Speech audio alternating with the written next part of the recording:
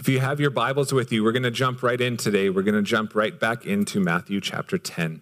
And last week we started by looking at Jesus sending out the 12 disciples, the apostles, to heal the sick, to raise the dead, to cleanse lepers and cast out demons, all the while proclaiming the gospel, the good news of the kingdom of heaven. And then we detoured from there for a while. And we detoured from there as we observed Pentecost Sunday and as we observed the filling of the Spirit for all who would believe in Jesus. We explored the idea that it is God's will that all of these miraculous and wonderful gifts are in use in the church and should be in use in the church, and that we are actually called by God's word to earnestly desire these gifts. And it says that especially that we might prophesy. And it's just that they're gifts that the Lord at his will give. But we are called to earnestly desire and to practice and live these things out. That was last week. We're actually called to desire these things. I hope and trust that for the glory of our God, our Father, we earnestly desire the Spirit's work in our midst. I really hope that we do. Just as Nick prayed for me to be filled with the Spirit, my strength, your strength, our strength alone, we just can't do the work that we're called to do. We just can't do it apart from the Spirit at work. Jesus has a great and glorious calling for each and every believer's life. No two people are going to look the exact same, and as far as gifts and as far as calling goes, but each one of us has a distinct ministry that God, before the foundation of the world, has in mind for you. And it's a mission, and he has it assigned for you. And it's never going to be achievable on your own. It's only going to be by being partnered with Jesus that will ever accomplish this. We need the Spirit's power at work in us and through us. We need that Holy Spirit in us, the power and love of God to be made known through us for God to receive the glory that is due his name. Otherwise, it's just our wisdom and our strength. Oh, heaven forbid that we ever go there. We don't want to go there. I need strength, power, love, wisdom, and the majesty of God on display in my life and in your life for the sake of the good news of the kingdom continuing to impact the earth. Amen? I just pray for that. Lord, would you pour out your Spirit? Humble our hearts before you, always, constantly. Lord, would you speak to us as we take the time to be still and listen? Would you guide us in your ways and confirm your word with signs and wonders by the hands of your servants? Lord, we pray this according to the authority and truth of your scripture to us. We thank you that you will act. Come, Lord Jesus. Come, Lord Jesus. Amen. Amen. Amen. Well, today we're jumping back into Matthew 10, as I said. And so you can flip your Bibles there. And if you already have, then hey, you beat me there. Matthew chapter 10. Last week, we just didn't do it justice because we went down that big rabbit trail, that wonderful truth of how God's mission is to send his people empowered by the Holy Spirit. But there's much more to this passage than just that. And even what we touch today is going to simply be an overview, but it's something I think is going to bring some balance and understanding to us as we anticipate, as we eagerly desire these miraculous gifts of the Spirit. We also see the words of Jesus. In all of that goodness, there is some hard things as well. And so we need to glean from this passage today. We're going to look at four main truths as we work our way through this passage today. But honestly, first, we have to start, and it's exactly what we prayed just moments ago. And we have to start in chapter 9. So just the first couple verses, or the first few verses right before chapter 10, because this comes from this place. Let's read it together. And Jesus went throughout all the cities and villages, teaching in their synagogues and proclaiming the gospel of the kingdom and healing every disease and every affliction. When he saw the crowds, he had compassion for them because they were harassed and helpless, like sheep without a shepherd. Then he said to his disciples, "The harvest is plentiful, but the laborers are few. Therefore, pray earnestly to the Lord of the harvest to send out laborers into his harvest. Amen. We just prayed that. Lord, send laborers into your harvest. So Jesus sees, it says he saw the lost people in the crowds, and his heart just aches for them. He had such compassion on them. He has such compassion on them, not condescending or looking down on them. They're like sheep without a shepherd. And in that way, these sheep, what that means is these sheep are in a very vulnerable state. Sheep are vulnerable animals. They need a shepherd to guide them, to lead them, to protect them. And so Jesus says to his disciples, in essence, he says, okay, guys, there are so many, and it's your turn now. It's your turn now. You've seen me caring for these lost sheep. You've seen me caring for these people. And Jesus then in Matthew 10 goes and he says, okay, guys, now it's your turn. Now it's your turn. You've seen it. Now you get to do it. He says, pray to the Lord of the harvest to send out laborers. And oh, by the way, as we get into Matthew 10, he just says, and you're the answer to that prayer. And I believe that we, the church, are the answer to that prayer still today as we continue to pray that prayer. And we get to be that answer. Jesus' mission, it was so much bigger than just the local context of his earthly ministry and going to the cross, which is central and foundational, and we always thank God for the cross, and without it, nothing stands. But what he was doing here was the kingdom of heaven has arrived and was inaugurated on the earth in Jesus, and now it was time for expansion. Jesus was sending out his people filled with the Spirit to expand his kingdom because he was doing a good work and he wanted it to go farther. It's kind of like this. In 1948, in San Bernardino, California, which we know from a popular song, maybe, if you're older. Okay, Nick's shaking his head. He doesn't know Route 66. That's okay. Richard and Maurice McDonald, they opened a restaurant in 1948. This was a brother team. They were entrepreneurs, and they developed a method that was incredibly efficient, and they started selling hamburgers. They started selling hamburgers at 15 cents a piece, and this restaurant was crazy busy. Can you imagine going and getting a hamburger for 15 cents? That's amazing. But even in 1948, it was a very cheap hamburger, and people were just lining up. They were crazy busy. That was in 1948. Fast forward to 1954. There was a milkshake machine salesman, and his name was Ray Kroc. He noticed that while the rest of his clients around America were seeing a decline in business and the milkshake business was declining, for some reason, this little restaurant in San Bernardino, they had 8 of his machines and they were just busy all the time.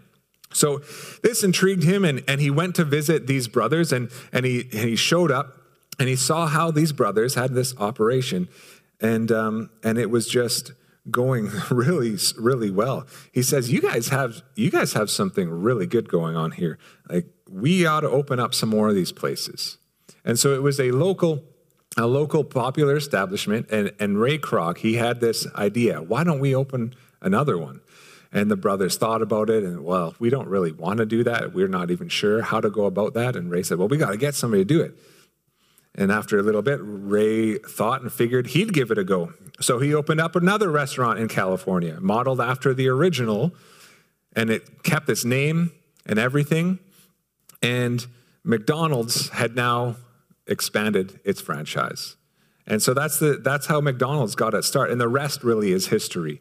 Because from there, they took that franchise and just kept branching it out and multiplying by taking that original idea and multiplying it. And now there are over 33,000 McDonald's worldwide, all over the world. It's nuts. And you can say, oh, McDonald's, you don't eat there. Everybody eats at McDonald's. It's just, they sell billions of hamburgers. Like, it's nuts. But here's the point. What started as a local popularity, it moved to a regional movement, it moved to a national movement, and then an international movement, and now it's the largest restaurant chain in the world. Jesus, his inauguration of the kingdom of heaven, obviously, it's far more important, and that McDonald's thing is trivial, but it's the same similar process. And Jesus is quite strategic in how this thing is playing out.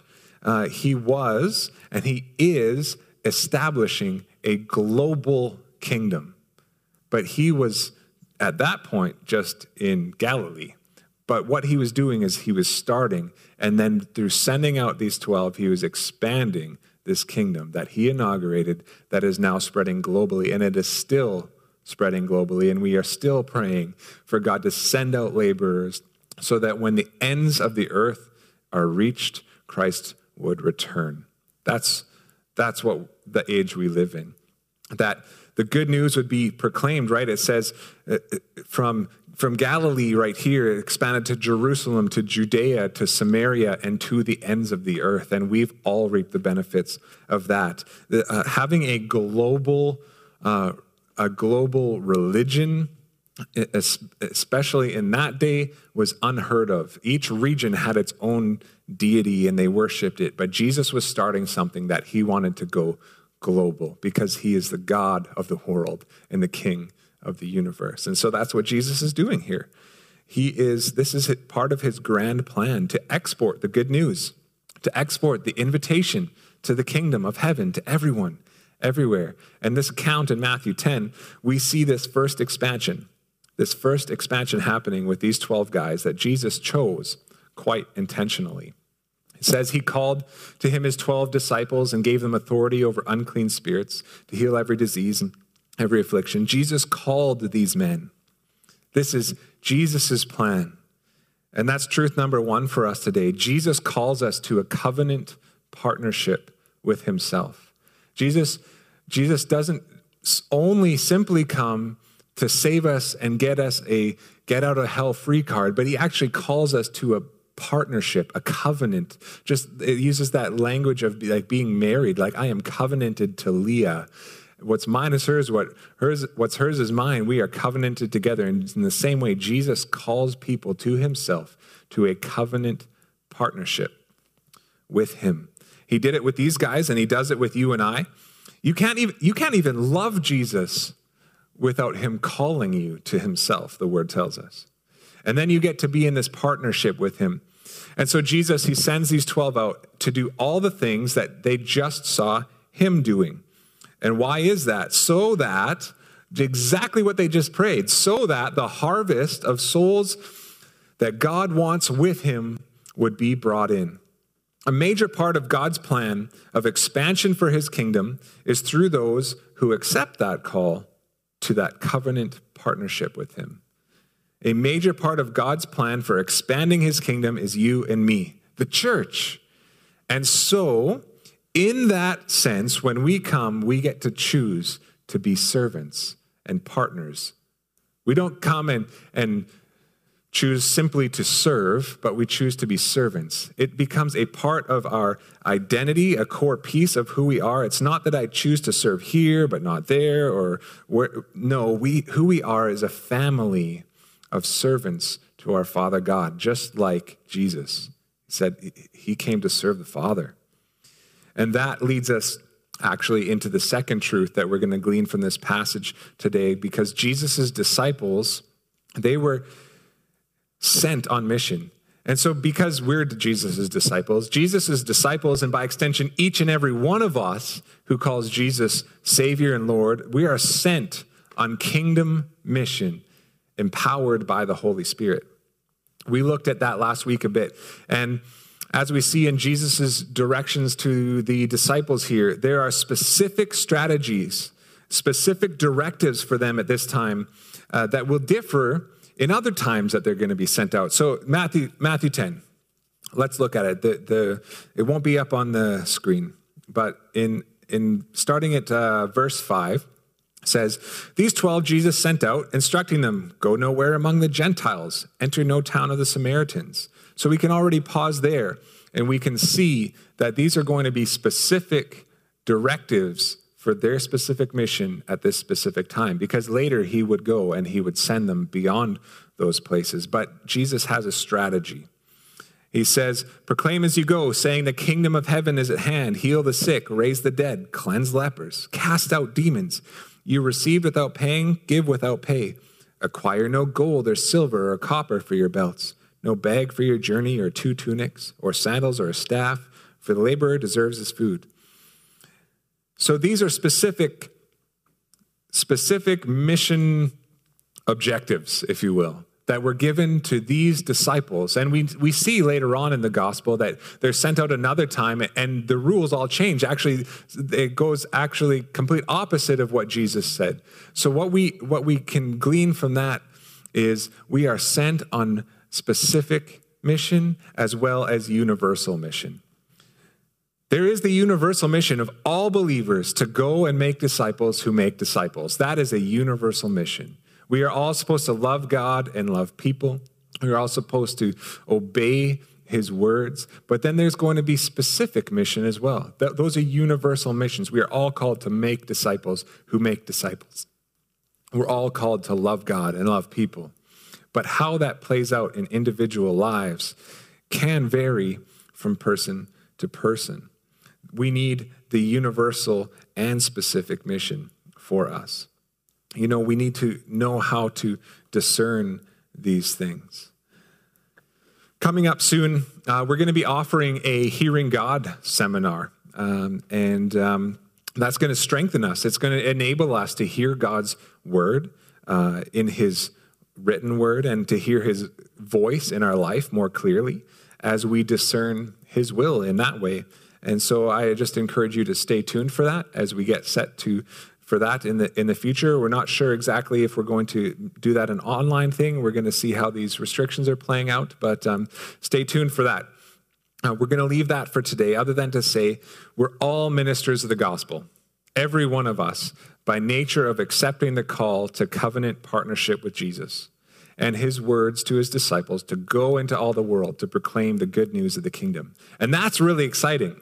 At least I hope you think it's exciting. It's really exciting to be partnered with Jesus and be part of this global movement of his kingdom advancing on the earth. It's incredible. And he's so faithful to speak to us and give us our specific mission, even just morning by morning as we delight in him and as we seek his will. We get to walk with him, and it's amazing.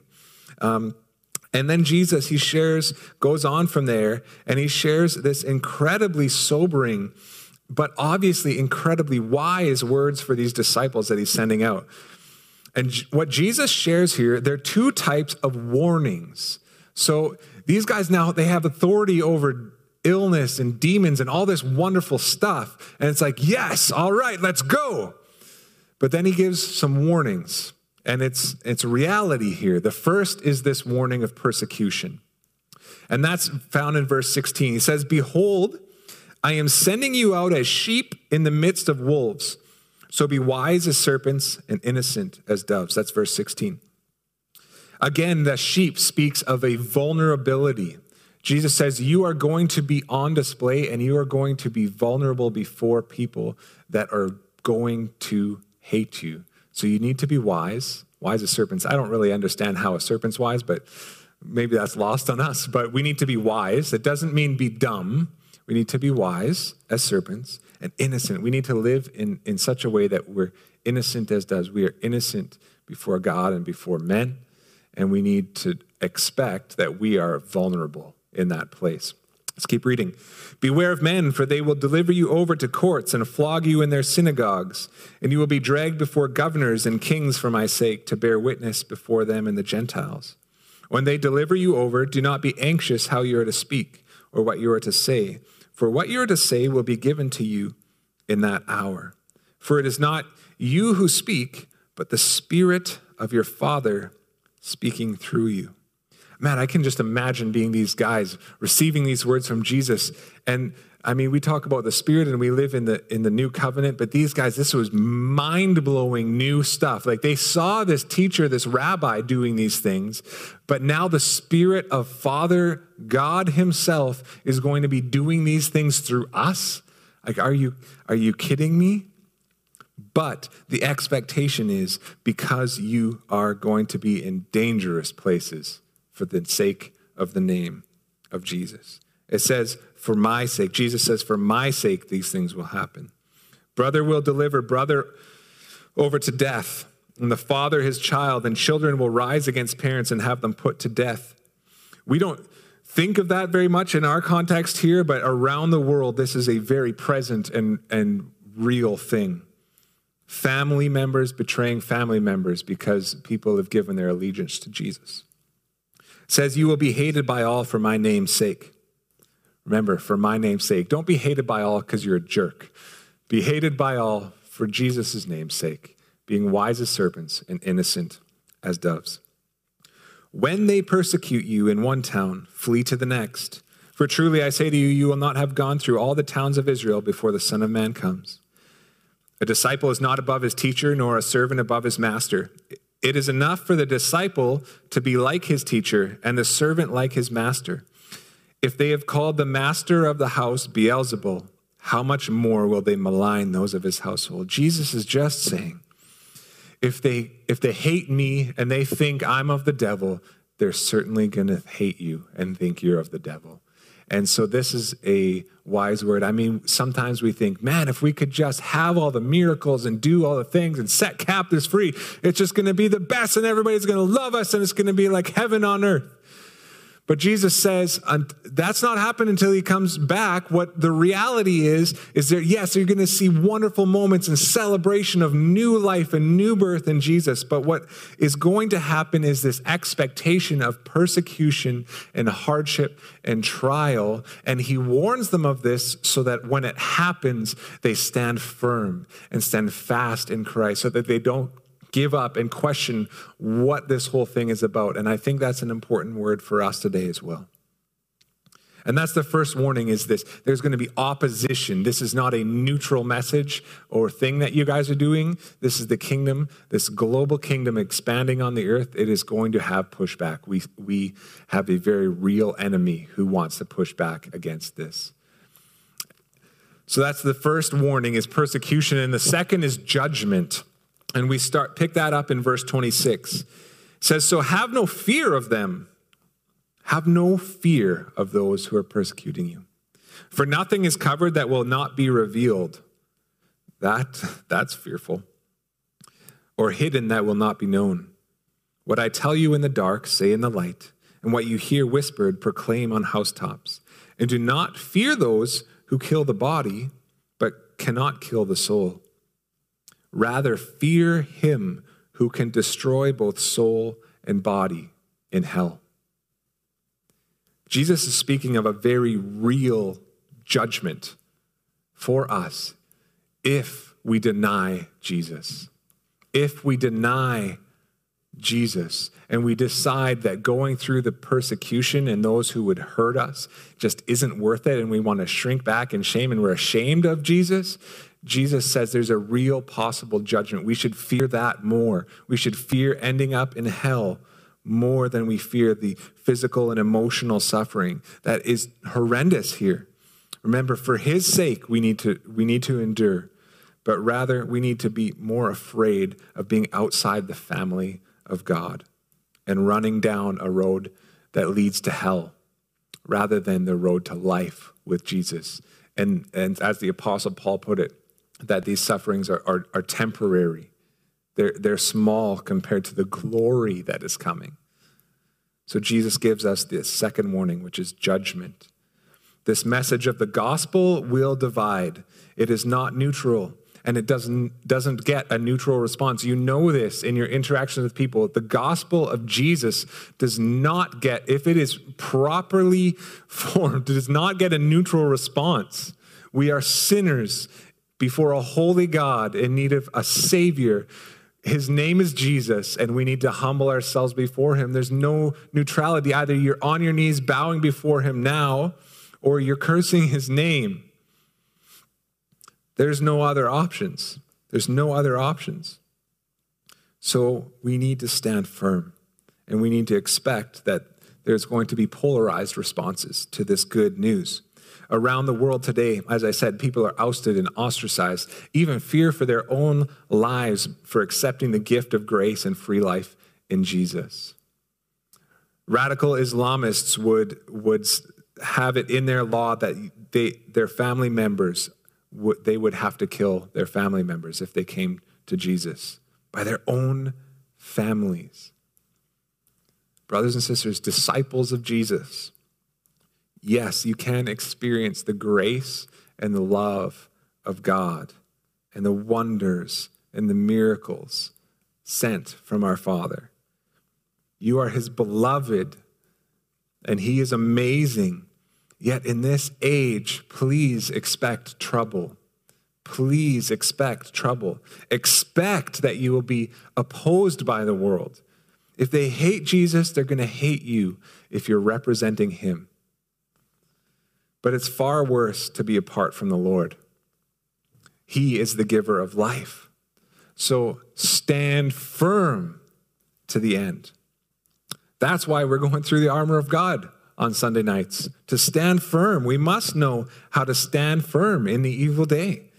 So much of our North American gospel is centered around come to Jesus and everything's going to be great and fine and everything's just going to be better.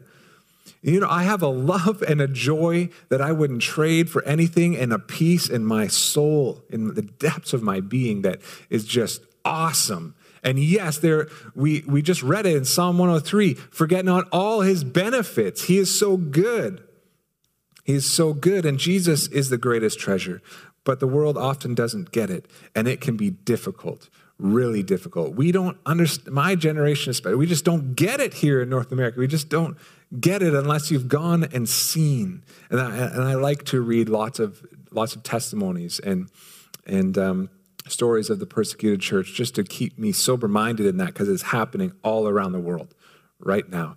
And to be honest, it can happen here in the blink of an eye. If history has told us anything, it could happen like that.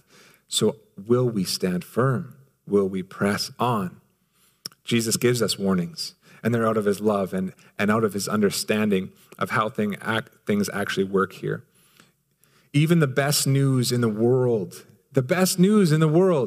it can be rejected, and you will be rejected too because of it.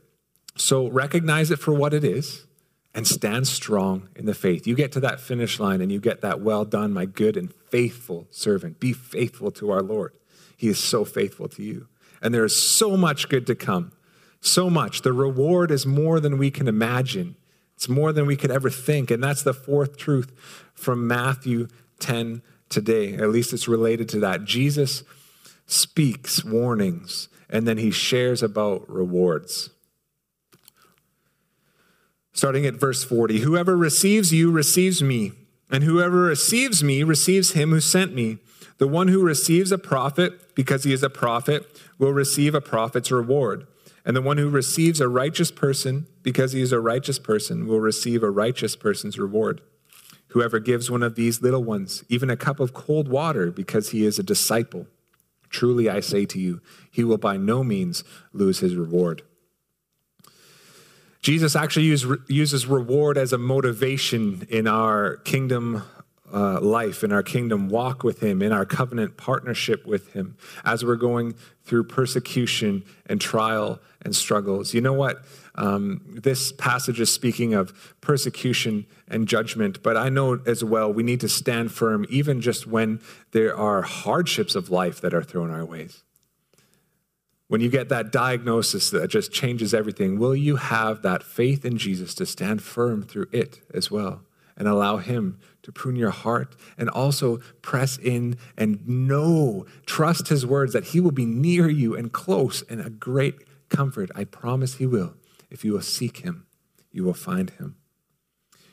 But we gain reward as we live our lives in service to this king that we've pledged our allegiance to this master that we are following and being sent out by.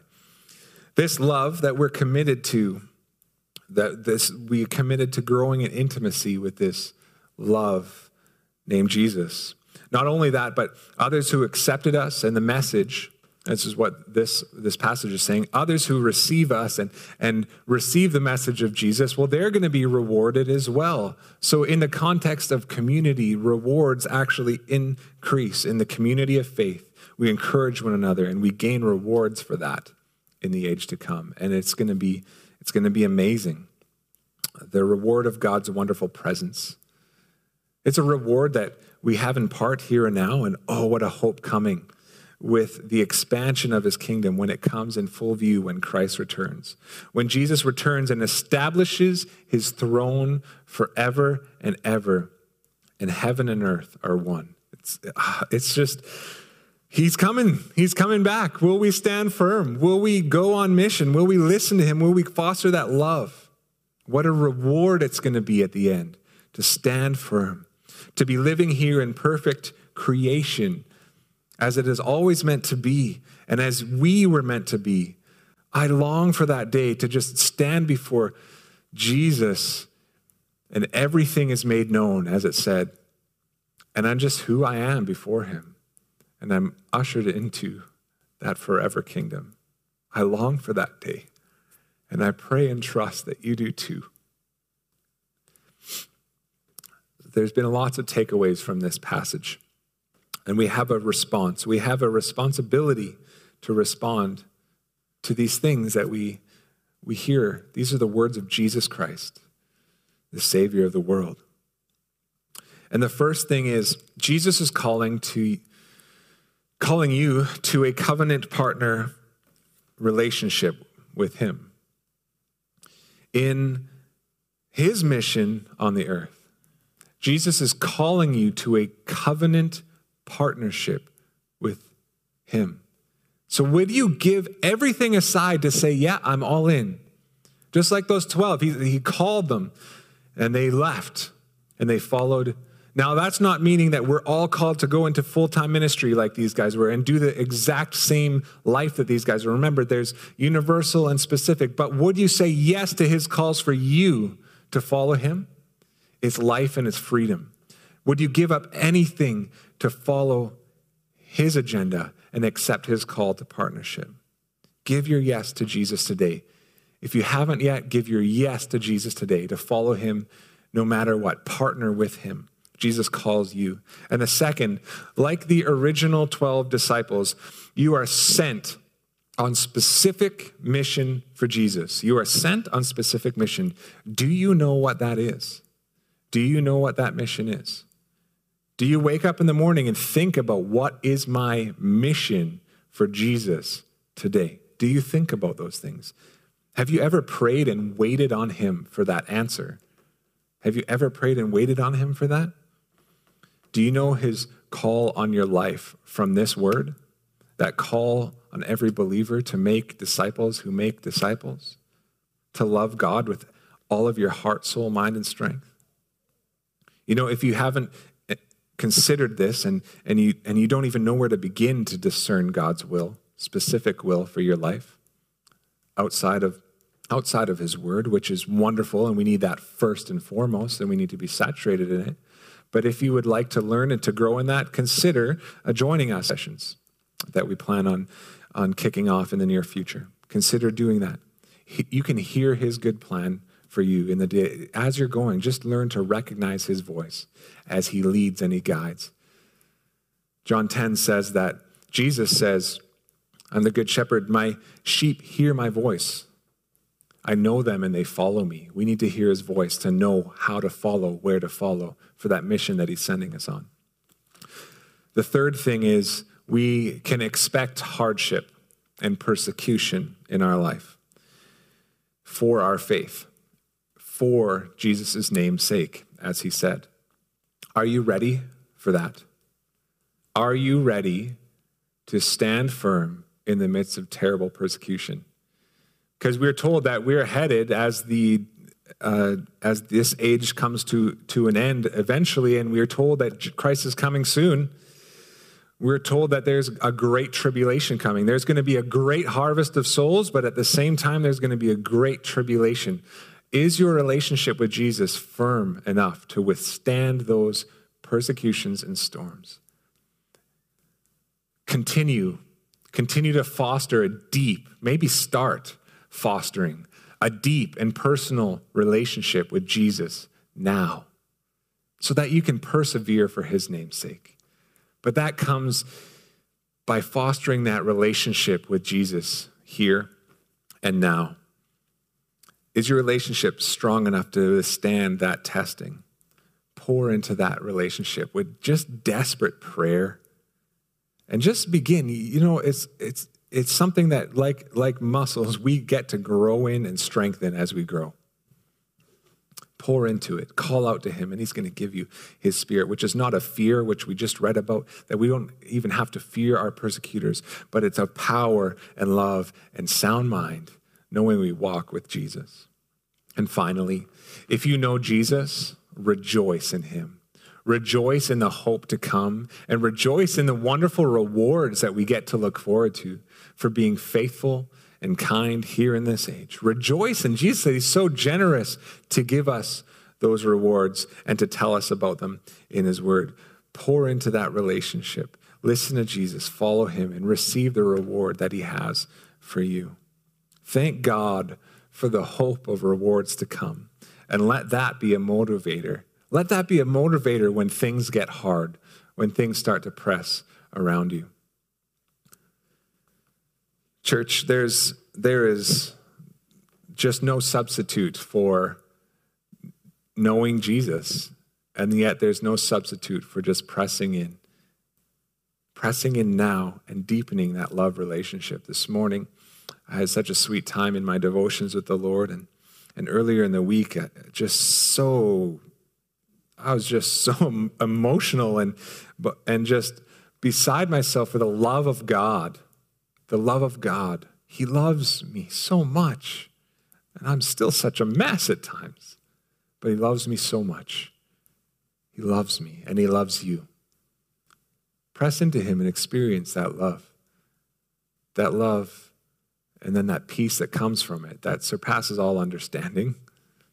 Those are the things that we get to live into, that we would stand firm in the midst of anything that this life would throw at us. For Jesus' name's sake. Let's pray.